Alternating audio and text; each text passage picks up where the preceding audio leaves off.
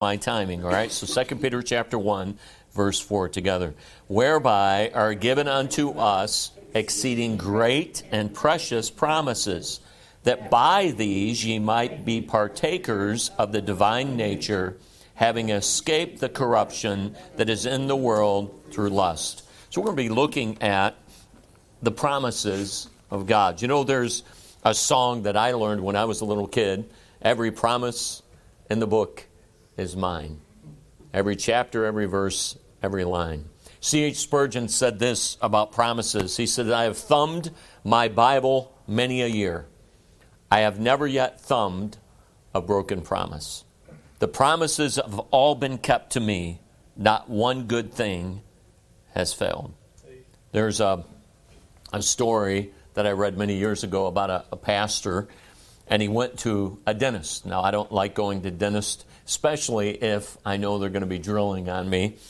And so this pastor went to the dentist, and they found a cavity, so he had to do a follow-up, and he was dreading it. And so he went to this dentist, and the dentist gave him Novocaine, all right? And a lot of times you can do topical, and then they start putting the needle in there. And they gave him Novocaine so that he wouldn't feel any pain. And the pastor looked at the dentist and said, do you think you gave me enough?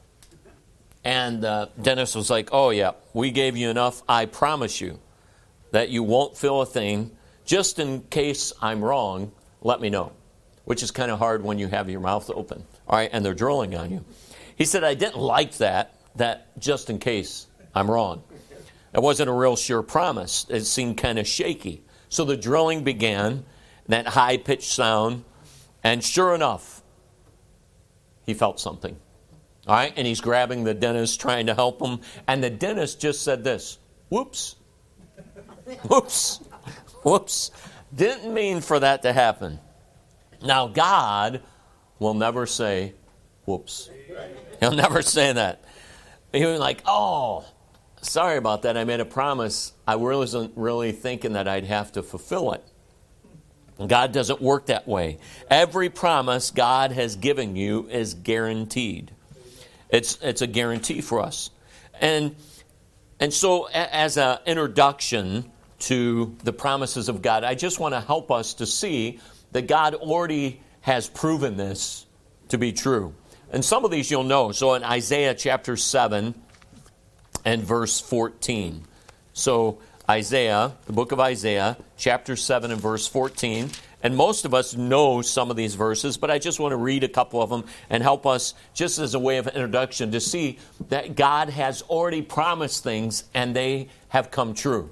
So Isaiah 7:14. Therefore the Lord himself shall give you a sign. Behold, a virgin shall conceive and bear a son, and shall call his name Emmanuel. So was that fulfilled? Well, it was fulfilled in Matthew chapter 1 and verse 18.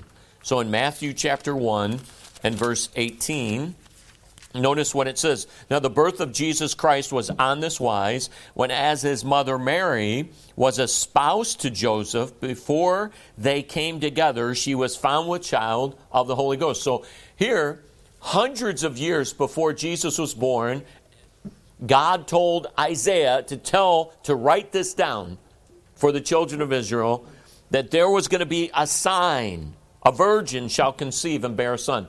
Now that's impossible. That doesn't happen.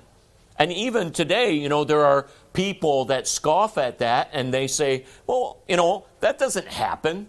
You're right. It doesn't. It's a miracle. It's a sign.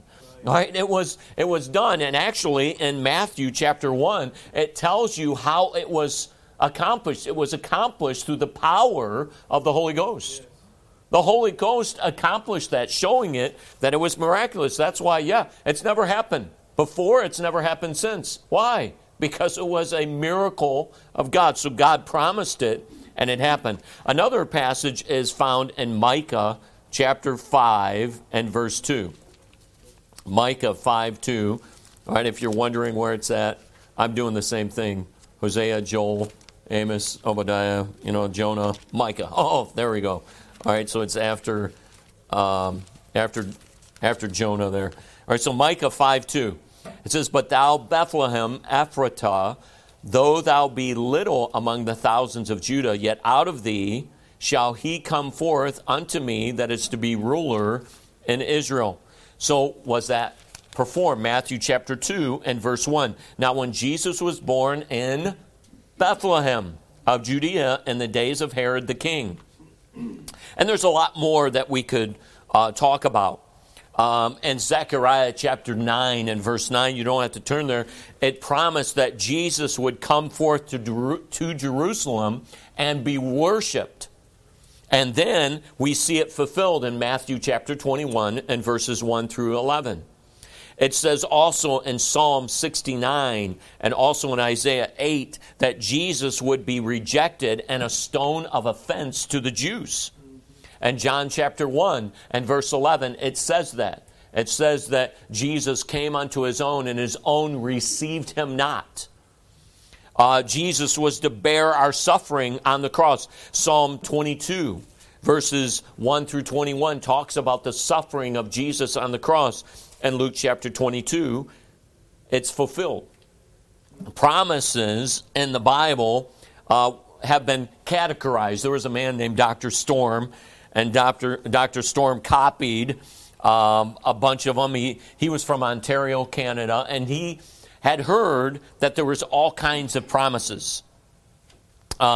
He said that there was, at one time, he said he read that there was 30,000 promises, 31,000 promises, and he said it just seemed odd because sometimes people would, when they were saying how many promises were in the Bible, there was more promises than there was even verses in the Bible. And so this guy took it upon himself for years to categorize every promise as he was going through Scripture, and he came up with 8,810 promises in the Bible. Now, that's still a lot of promises. All right, I know it's not 30,000, but that's a lot of promises. And he categorized them by promises from God to man, people making promises, one person to another. There was promises made by angels. There was promises, even there were some promises made by Satan. Now, just so you know, his promises never come forth. All right, he's a liar. And so, as he went through those, he found that all of these promises that God has for us, and then he categorized them. So this morning, I would just like us to just consider some promises that God has given us that encourage us, that help us. All right, so every promise in the book is mine. So first of all, in our category, I'd like to look at promises that bring comfort. Promises that bring comfort. Again, if you have your Bibles, turn to Psalm 119. Psalm 119. And we're going to read a couple of verses in Psalm 119. Promises that bring comfort, first of all. The first thing that we see that brings comfort to me, God has promised to preserve His Word. Amen. He's promised this. Amen. It's a great debate right now. And so there's, and it's one of the things that God has really impressed upon us as far as my pastor, and then as I try to help lead and direct the seminary, is helping guys to understand the Baptist tradition that we have, but also that it is not ignorant. It is not something that makes us, the illiterate people of religion to believe in the King James Bible. But they've kind of made it that way. Right. And why have they done that? Because, there's a great debate in the inspiration and preservation of Scripture. And I know they're two different words. But what I think a lot of people have done is split them. Because inspiration and preservation, my pastor, Pastor T.H. Moore, has said this. If we do not have preservation, then inspiration without preservation will last only one generation. Because it is linked together. And they've almost made it sound like, well, if you don't know the original languages, I don't know, you little doofus, if you can read and write. Well, the problem is that you're sending us back to the Dark Ages. Because that means only a certain level of people can have Scripture. And that is not what God has promised. Look at Psalm 119. We're going to read a couple of verses. Look at verse 89, first of all. Verse 89. Forever, O Lord, that sounds like a long time, just so you know. Thy word is settled. And where is it settled? In heaven. 152. Concerning thy testimonies, I have known of old that thou hast founded them for how long? Forever. Look at verse 160. Thy word is true from the beginning, and every one of thy righteous judgments endureth forever. Amen. In Matthew chapter 5, Jesus said this. In Matthew chapter 5 and verse 18. For verily I say unto you, till heaven and earth pass, one jot or one tittle shall in no wise pass from the law, till all be fulfilled. Then in Matthew chapter 24. Matthew chapter 24. Matthew chapter 24 and verse 34 and 35. Verily I say unto you, this generation shall not pass till all these things be fulfilled. Heaven and earth shall pass away, but my words shall not pass away. Preservation.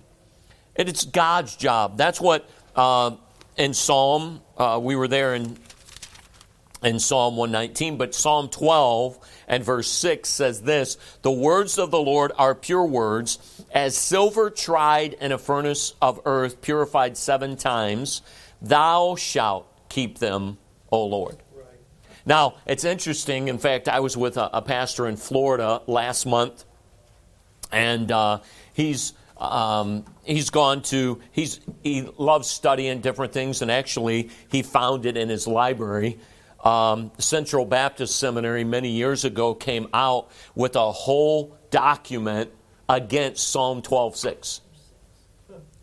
A whole document saying that in the original languages, actually, this is not talking about the words of God. All right? And I sat there and read it, and I said, this doesn't even make sense. But that's what they say. Well, you little imbecile.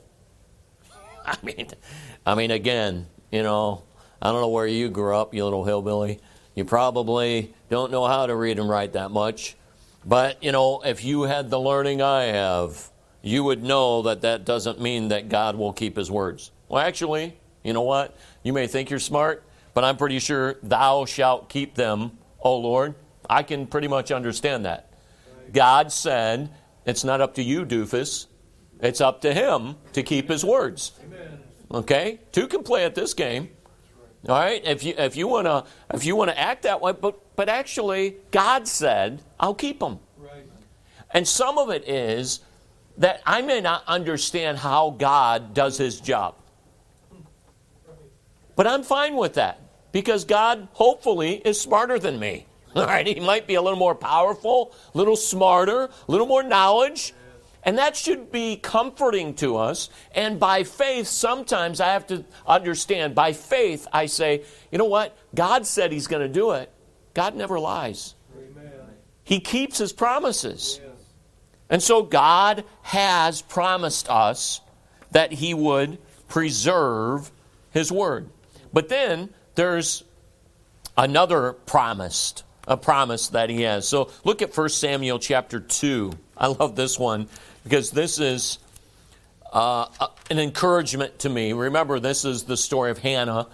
And Hannah was without a child, without a man-child. And it was very important in that day and age. It's still important as far as it's an honor. It's children, the Bible says, are a heritage of the Lord. It is a blessing from the Lord. And so it was concerning to her that she didn't have a child. And God blessed her with a child. And notice in 1 Samuel chapter 2, Hannah prayed and said, my heart rejoiceth in the Lord. Mine horn is exalted in the Lord. My mouth is enlarged over mine enemies, because I rejoice in thy salvation. There is none holy as the Lord. There is none besides thee.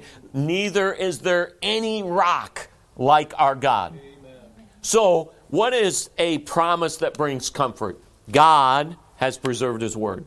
But God has unmatched power. Amen. There is nobody like our God.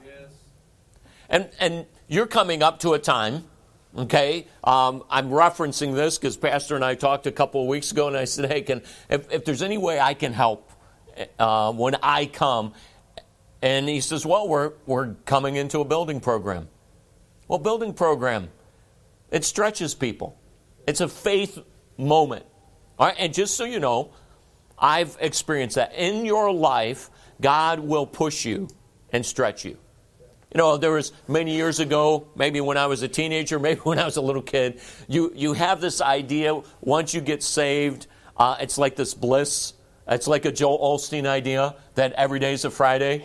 That's why I wrote the book, Every Day's a Tough Day, because I don't know what world he lives in, but sometimes every day is a Monday to me, okay? It ain't a Friday. And so, but I was like, God, what's going on? But what I learned is in this life, God pushes us. He's growing us. And part of that is when he gets us saved, he's not done with us. He doesn't save us and toss us to the side, all right, I got you set for heaven. He wants us on this earth for a purpose. It's to bring glory to him and to have a job. We're here. We have a purpose. Amen. So he grows us, and one of the only ways we grow is through tough times. Right. Not easy times. An easy way to illustrate that would be just through sports, or through working out or athletics.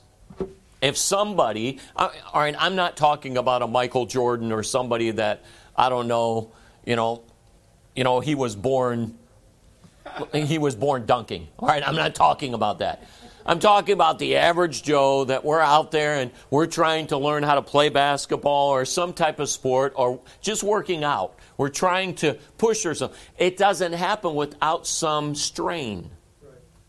An exertion of energy, cutting back maybe on some food, not eating Twinkies, packages of them every hour. All right, if you do that, probably your muscles will be a little floppy or creamy. All right, cream inside. All right, there's going to be something wrong there.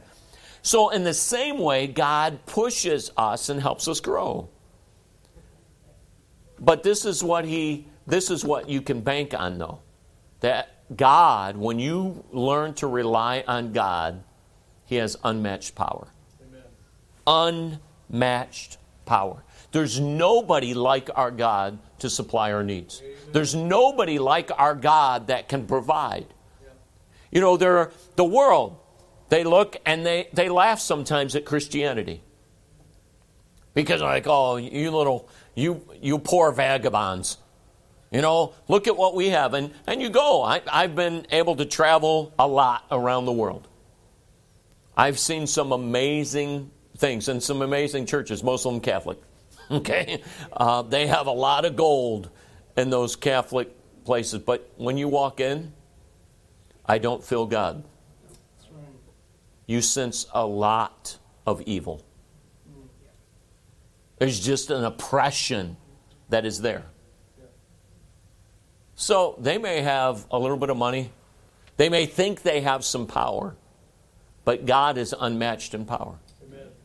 And what is amazing to see is how God can take just us feeble, simple and raise up a strong church. And somebody would come, and I think God enjoys doing this. Somebody would come and say, so how is that possible? I don't know, because you look at us and we're not really bright. We're not really rich. But that right there says God all over it. Amen. That's the unmatched power of our God. So a promise that brings comfort is God has preserved his word. God has unmatched power. But then you go to Philippians, a verse that, boy, I have quoted many a time over the last year, especially, is Philippians 4 and verse 13. I can do all things through Christ, which strengtheneth me. And then Philippians 4:19, but my God shall supply all your need according to his riches and glory unto Christ Jesus. God will provide for his saints. Yes. Now, he may not provide what you think. All right? You know, my rental car is not a Maserati. All right? Unbelievable. And I don't have a Maserati sitting at home. All right? All right? It may not be what you think, but God will supply your needs. Right. He'll supply every one of your needs. See, those are promises that bring comfort. Yes. I'm not left alone and God's like, well, I don't know, maybe I'll kick you something. Got a spare nickel or two, I'll give it to you. No, God says, I have preserved my word for you. I'm unmatched in power, and I can provide for my saints. Amen. So, secondly, I'd like to look then at some promises that bring courage. Look at Joshua chapter 1. Joshua chapter 1. And I think most of us know the story of Joshua, but Joshua chapter 1 and verse 8 and 9. So Joshua is following, even to this day, if you would sit down with Jewish scholars, Jewish historians, what you'd find is there'd probably be a debate between Abraham and Moses. Most would debate Abraham and Moses as far as the top two that you would want to be. The top two. Well, Moses was an amazing man. Even Christ honored him. So Moses and Joshua is following in his footsteps. Now, you would think that if you're following a man like that, there'd probably be a little bit of fear and trembling. And actually in Joshua chapter 1, you sense that. Because over and over, God says, look at verse 6. All right, here is God talking to Joshua, be strong and of a good courage. What is he trying to do? Hey, you know what? Have courage, son. I know you're following the dude, all right, the man, all right, but I got you. All right, promises that bring courage. Look at verse 7. Only be thou strong and very courageous. But then he gives them some help. Look at verse 8 and 9. This book of the law shall not depart out of thy mouth, but thou shalt meditate therein day and night, that thou mayest observe to do according to all that is written therein. For then thou shalt make thy way prosperous, and then thou shalt have good success. Have not I commanded thee? Be strong and of a good courage. Be not afraid, neither be thou dismayed, for the Lord thy God is with thee whithersoever thou goest. So where was God with them? In the passages of Scripture that he had. He said, meditate upon it. Be in it day and night. So a promise that brings courage is God's word will bring success. His word will not return void. Amen. So give it out. Speak it. Give it to people. Why? Because his word does not return void. Amen. Now sometimes we act like, well, I know somebody that I've given them the word and they've rejected it. It still hasn't returned void. Right. It's still powerful. Right. It still can do its work. Yeah. God's word will bring success. And what we sometimes forget is that God's way is different than this world's. Mm-hmm. It is different. Yeah. You know, God recently has really been driving home to me the idea. One of the greatest graces or characteristics that a Christian can have is humility. Amen. And that is contrary to our flesh. Yes. There's nothing in our flesh that says, make me lower. There's nothing. There's nothing in our flesh that says, I want to be second or last. But yet, all through Scripture, that's what God wants. Success is lower, not higher. And as we understand that, following God's word brings success. That's why you see Christians, every once in a while the world will have an article in their paper or in their news forums. There'll be a shocking study. People that pray have less stress. Like, wow. People that attend church once a month have less stress. And I'm like, all right, I could have told you some of the things, and I'm sure I'm hoping someday to kind of lock into some of those government funding things. And I'm like, hey, can I do that stupid? Can you give me $100 million to do that study? All right, because really, I already know it. Right. All right, guess what? Praying, yeah, it helps you. Studying the Bible, it makes people that read the Bible and go to church stay married more. Unbelievable. Who would have thunk? All right, now, guess what? It should give us courage, though, that God's Word brings success. And every once in a while, the world figures it out. So it should bring us courage that God's Word brings success. But then look at Galatians chapter 6. Galatians chapter 6. Sometimes we only think of this in the negative. Galatians chapter 6. Look at verse 7. It says, "Be not deceived. God is not mocked. For whatsoever man soweth, that shall he also reap. For he that soweth to his flesh shall of the flesh reap corruption, but he that soweth to the Spirit shall of the Spirit reap life everlasting. And let us not be weary in well-doing, for in due season we shall reap if we faint not." And notice verse 10, "As we have therefore opportunity, let us do good unto all men, especially unto them who are of the household of faith." So a lot of times we look at this in the negative. You know what? Remember, what you sow, you're going to reap. But this passage also is talking about the positive. God's work will produce results.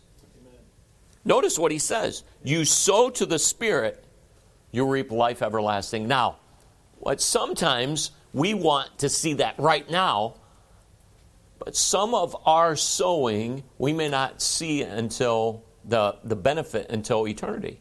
But it's okay. God's promised that His Word, His work will reap benefits. So then let's stay at it. That's a promise that encourages us to take courage, to stay at it. Sometimes it's not easy. Sometimes you're working with somebody on salvation, or you're working on a project and it just doesn't seem to be flowing properly. Maybe you're you're praying and you're trying to raise funds, or you're trying to knock on doors, you're trying to reach an area, and it just seems like, man, God, it seems like there's no result. No, God's work will produce results. Some of it might even be in your own heart. Because, my pastor was saved later in life. I was telling Pastor Eccles, I love his testimony. So he worked in Atlantic City.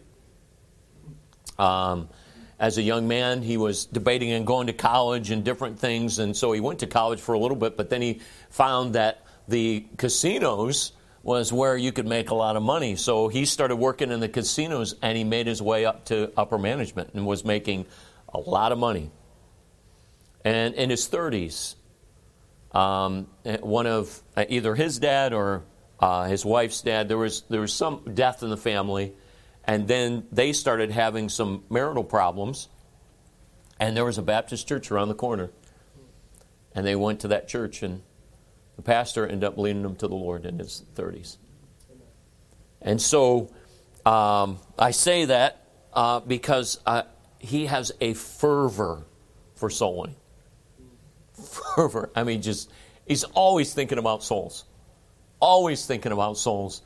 And even he told me recently, he says, when I'm having a bad day, I just go out and go soul winning. He said it changes my whole perspective. You see, sometimes doing God's work produces a result in you. Right.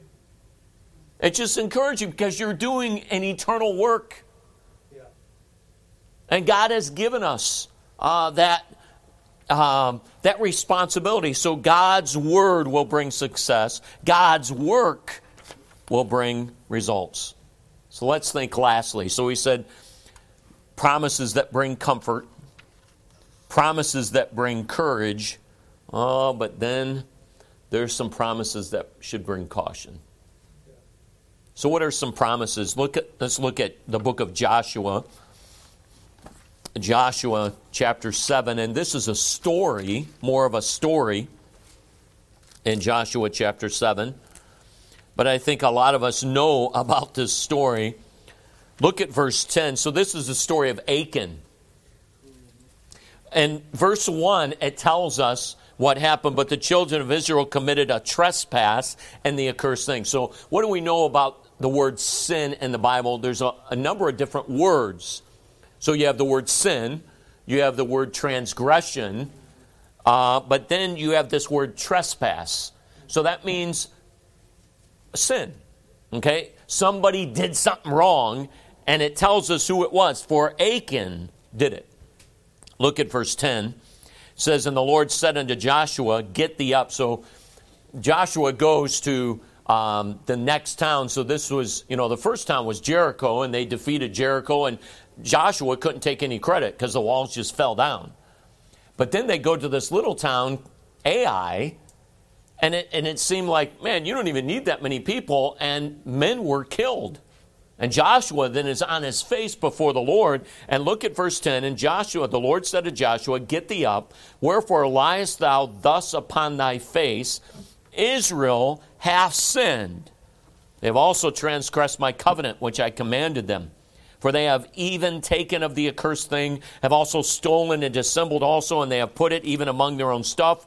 Therefore the children of Israel could not stand before their enemies, but turned their backs before their enemies, because they were accursed.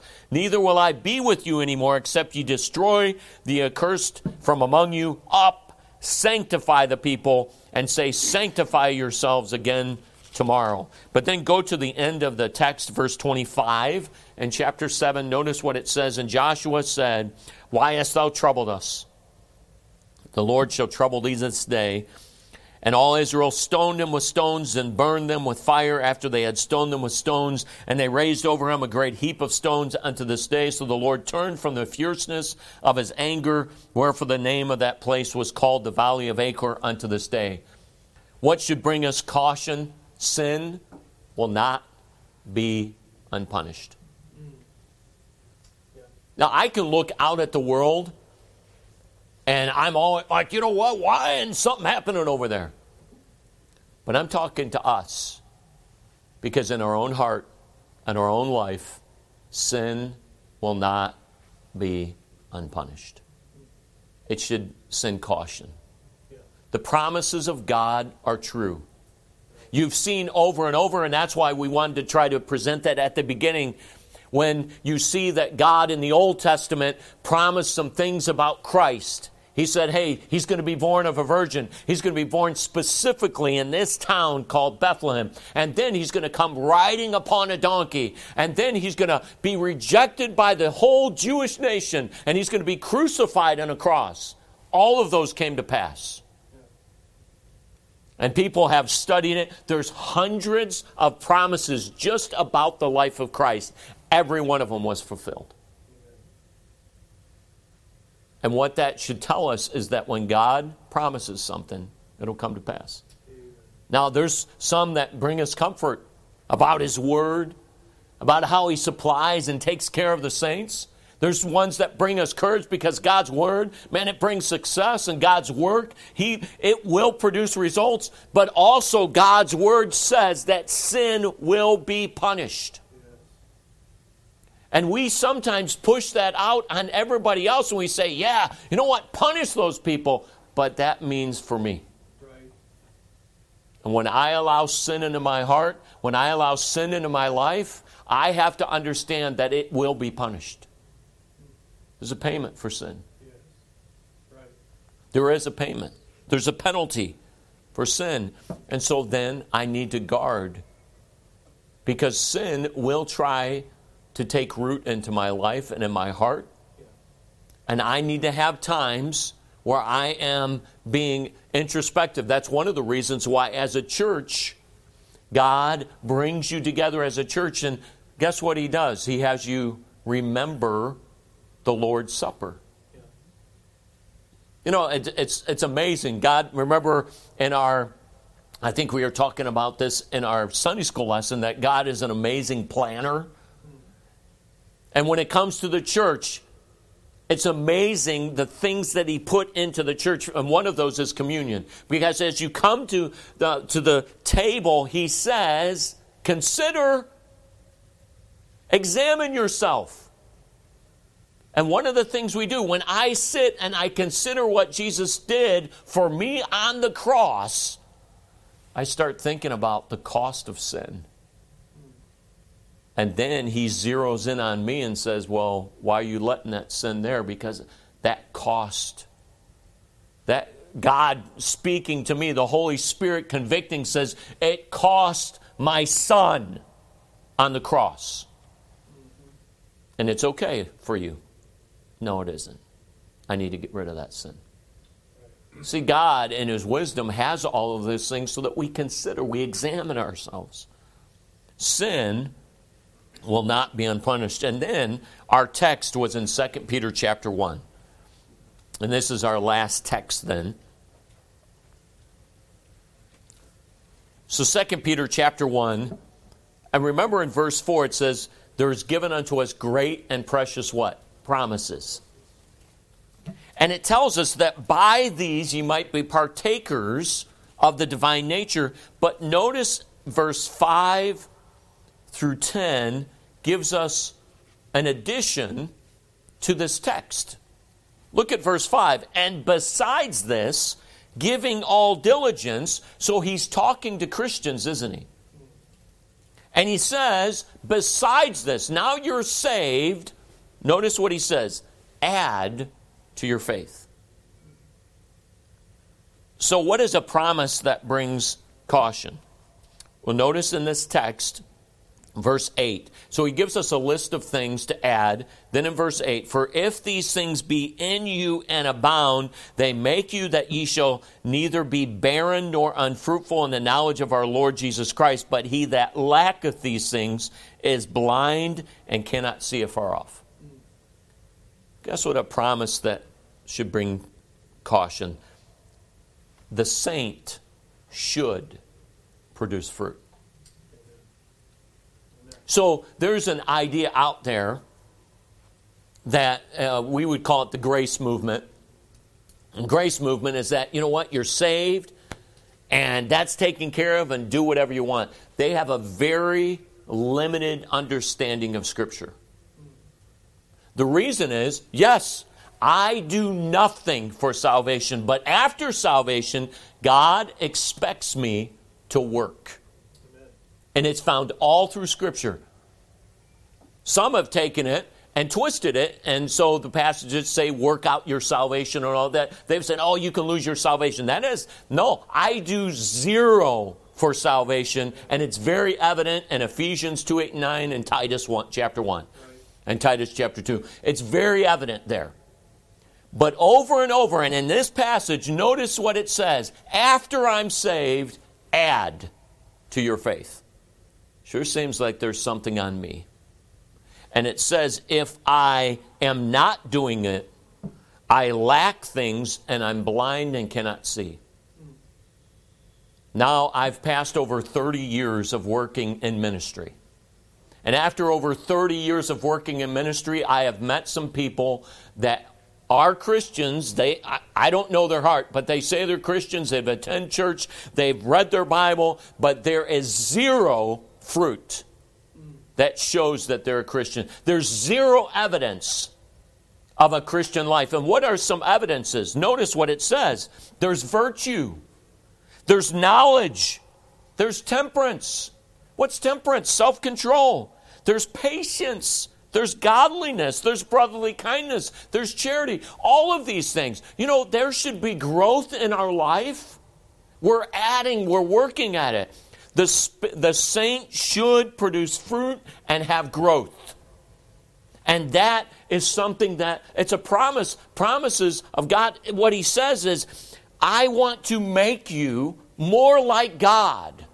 I've given you these promises so that you can, look at verse 4, you can be partakers of the divine nature. These are promises that I can grab hold of and say, God, I want to be more like you. So what should I do? Work at it. I have found that with some folks, when it comes to Christianity, they put more work into washing their car and cleaning the inside of their car and taking care of their house than they do of their Christian life. And yet, the Bible says that the effort that I put into my Christian life has eternal value. Right. Amen. The devil is a master at getting us off of the eternal and onto the temporal. This morning I'd be doing, as we close, a great disservice if I did not tell you about one of the greatest promises of all. And this promise is this, that if you're here this morning and you don't know Christ as your Savior, God has promised that you can know for sure you're on your way to heaven. John chapter 1 and verse 12. You don't have to turn to these, but I will read them. But in John chapter 1 and verse 12, it says this, but as many as received him, to them gave he power to become the sons of God, even to them that believe on his name. And John chapter 3 and verse 16, for God so loved the world, that he gave his only begotten Son, that whosoever believeth in him should not perish but have everlasting life. You know, that's a promise.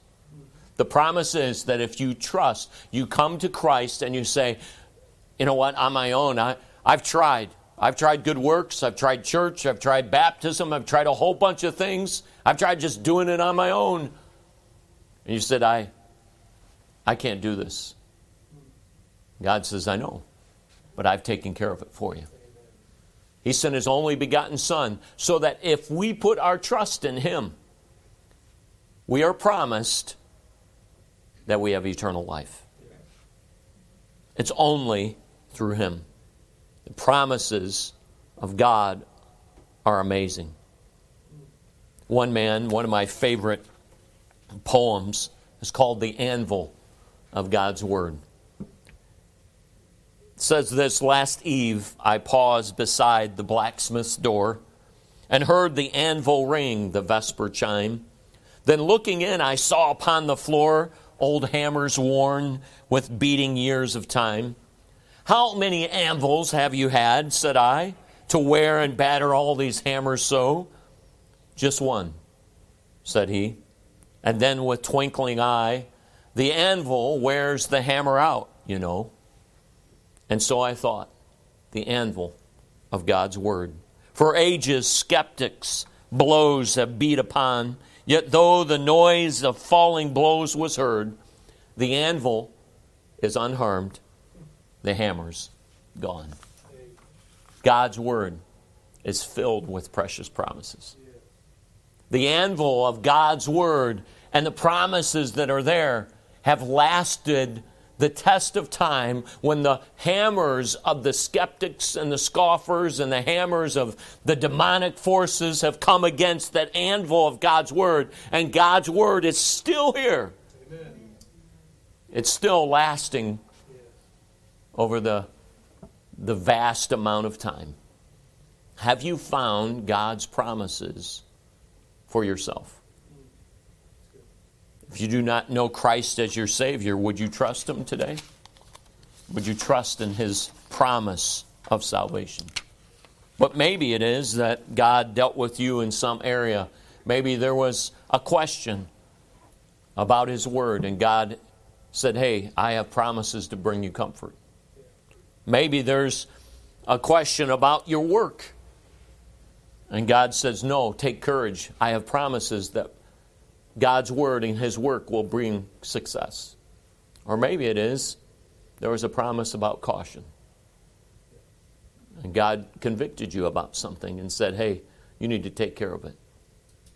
They would ask during the invitation time, you do that. Let's bow our heads and close our eyes, and in just a moment we'll have a time of invitation. And would it be this morning that you would say, I don't want to embarrass you, but you would say, I don't know Jesus Christ as my Savior. But you mentioned about Christ, coming to Christ for salvation, and that He promises that I can have eternal life. I don't want to embarrass you, but I'd like to pray for you. If you'd say, I do not know Jesus Christ as my Savior, would you pray for me this morning? I won't embarrass you, but I'd just like to pray for you. Is there anybody like that here this morning? You'd slip up your hand and say, I do not know Jesus Christ as my Savior. Would you pray for me? What about here this morning as Christians? Did God deal with you in some promises through Scripture? You'd say, maybe it was in some area of comfort that, the devil has been just hitting you with, and through the promises of God's Word, He brought you comfort. Or it could be that you needed courage, that you've been at it for a little while, and maybe you've been thinking that God's Word or His work, it's futile. God encouraged you there, or maybe even in some area of caution. Say, pray for me this morning. God spoke to me this morning. Would you pray for me as you close in prayer? Is there anybody like that? You'd slip up your hand. Thank you. Anybody else? You'd slip up your hand and say, God spoke to me. Would you pray for me? Thank you. Anybody else? All right. Thank you. In just a moment, we'll have a time of invitation. If you need to come and kneel at the front or even at your chair, you do that. Ask God to help you. Let's stand together and we'll close in prayer, and then we'll have just a time of invitation while the piano plays. God dealt with your heart and you want to come forward and pray, or you want to pray at your seat, you pray at your seat and you do that. If you're unsaved, you need someone to talk to, we'll be here in the front. Heavenly Father, I thank you for today, for your goodness. I thank you for the Word of God. I thank you for the power of the Word of God and the promises that you have given us. I pray that you would deal with hearts, use the Word of God, as you said, it won't return void. I pray that the Holy Spirit would do His work. Lord, do that which I cannot do and speak to hearts. We thank you for your work. Bless the invitation time. In Jesus' name, amen. Heads bowed, eyes closed as the piano plays.